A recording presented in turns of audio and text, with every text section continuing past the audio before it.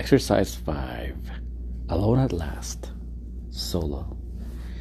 Lie on your back, close your eyes, and get very comfortable. You may prefer to sit in a comfortable chair.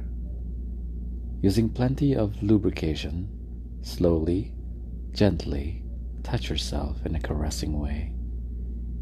You may want to start by touching your nipples or thighs, since both are probably quite sensitive.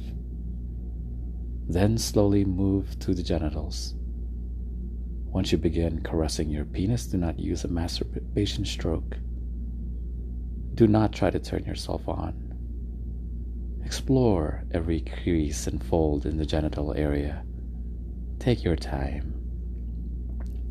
Remember that the most important thing is to stay as relaxed as possible and focus on the here and now. You're not trying to do anything except enjoy the sensations. If you have an erection, that's fine.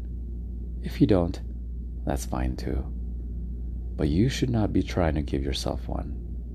This is a pressure-free exercise. All you want to do is experience the richness of your own arousal. If your mind starts to wander, gently bring your focus back to the sensations you're experiencing in the moment. This may happen several times. That's okay. Just keep bringing your focus back to the exercise. Troubleshooting tip. If you have thoughts like, I wonder if I'm really hard, or I wonder if I could give myself an orgasm, you're thinking about your performance. That means you're putting subtle pressure on yourself. Just stay with the sensations. That's your only goal. I suggest you do this exercise for at least 20 minutes, if not longer. 30 minutes is ideal. Sometimes, in the absence of a partner, there is a tendency to rush everything. This defeats the whole purpose of sensate focus. Remember that the emphasis is on sensuality, not sexuality. Some men feel a bit self-conscious during this exercise.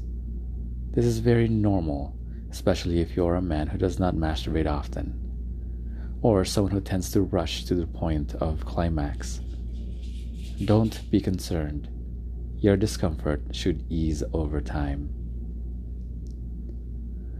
It sure feels good, but the sensate focused genital caress feels pretty terrific. That's reason enough to learn it. From this point on, almost every exercise in this book begins with this caress. That's another good reason to learn it. But why is it so important? The sensate focused genital caress lets you pay attention to your sensations without getting distracted. It lets you focus. It lets you stay in the here and now. And it keeps the pressure off you and off your partner. You need to be able to do all these things to master the art of male multiple orgasm. We can talk and talk about the many benefits of the sensate-focused genital caress, but you need some experience actually feeling it. That's why I've included the above exercises. So enjoy yourself. Repeat them as many times as you like, but remember that the pleasure you're getting right now is only one of the payoffs. Aroused and aware. You have to know where you are to know where you're going. Unfortunately, most men have very limited awareness of their own sexual responses, and they don't always know what they are feeling or experiencing at the moment. They know that something pleasurable is happening, but they don't know exactly what that something is. They know that they are aroused, that's for sure, but they aren't in touch with the subtleties of their own experience. This is very limiting, both for the man and for his partner. This chapter teaches a man how to know what is happening to his body during the various stages of arousal. You will learn how to listen to what his body is telling him and how to work with those signals to maximize both his pleasure and the pleasure he is giving his partner. How aroused are you?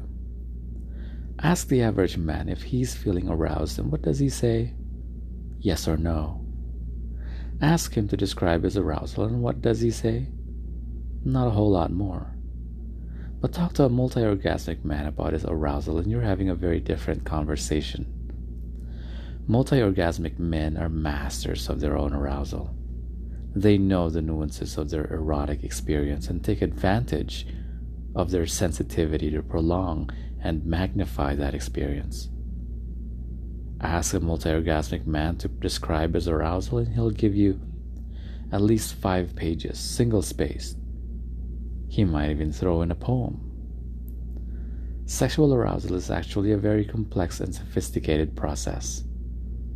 There are many levels of arousal, each having its own distinct sensations and intensity. Some shifts are subtle, some are profound, but it is not a black or white thing. It's a lot more like a rainbow.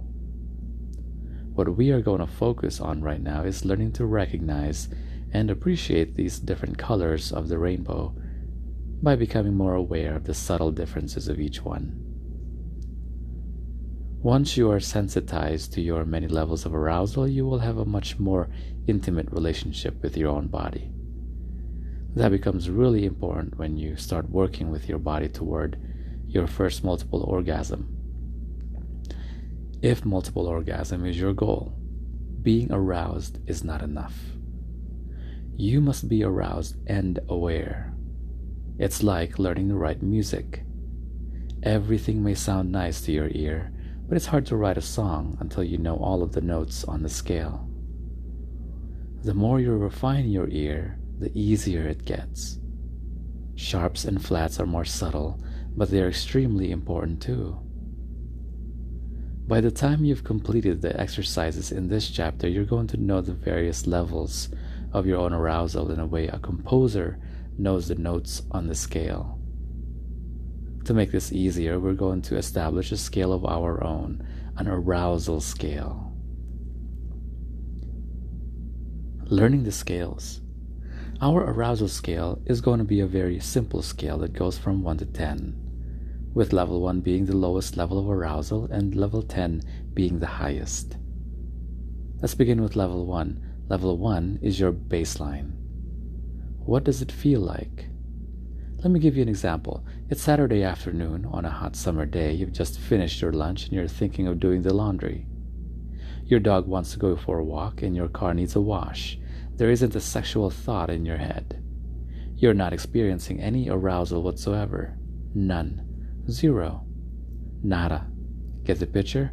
At that moment, you are at level 1. Now let's jump to level 10. That's an easy one. Level 10 is orgasm. Big O. The end of the road. Great. Now all we need to do is establish everything in between. A level 2 or level 3 is that slight twinge sensation a man gets at the base of his penis as he begins to get aroused. The beast within has started to stir at the first whiff of something exciting in the air. It's subtle, but it's there.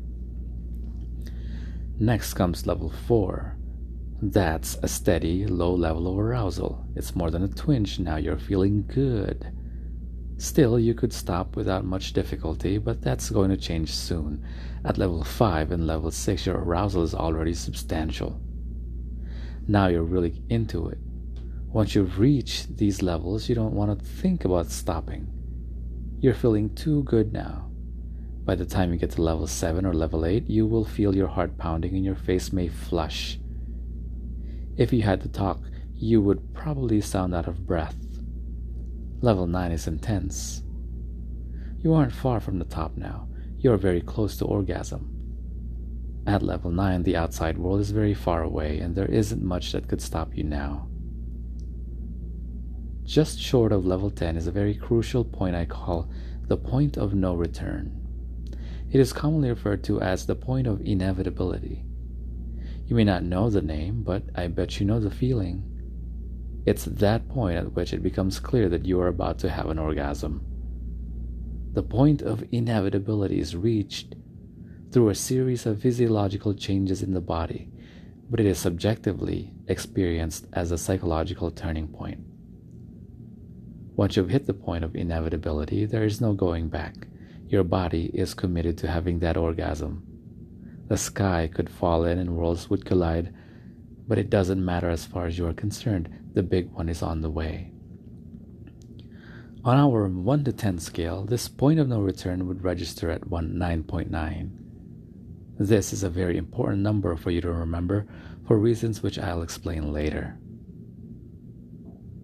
Practice makes perfect.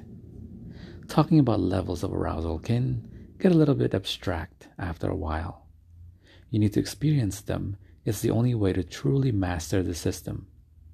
One of the ways you learn each level is by comparing it to the previous level or to the following one. How do I know what a 3 is, you may ask? It's a little higher than 2. How do I know I'm at 7? You may wonder, because you're definitely past a 5 or 6, but you haven't hit an 8. Is this vague? I promise you it won't be for very long. Do know that these numbers are all relative to each other. The important thing is that each level feels slightly different. The only absolute number assignments are 1, which is no arousal, 9.9, which is the point of no return, and 10, which is orgasm. Don't worry if your 4 is another man's 5. There is no such thing as a definitive 3 or the quintessential 6. All that counts are your own relative levels of arousal, and that's all you need to know. Using numbers to describe your arousal may sound a little silly, but I must ask you to take this number system very, very seriously. I'm going to refer to the different numbers over and over again throughout the remaining exercises. It's the only way we can communicate clearly enough to guarantee you will learn the program.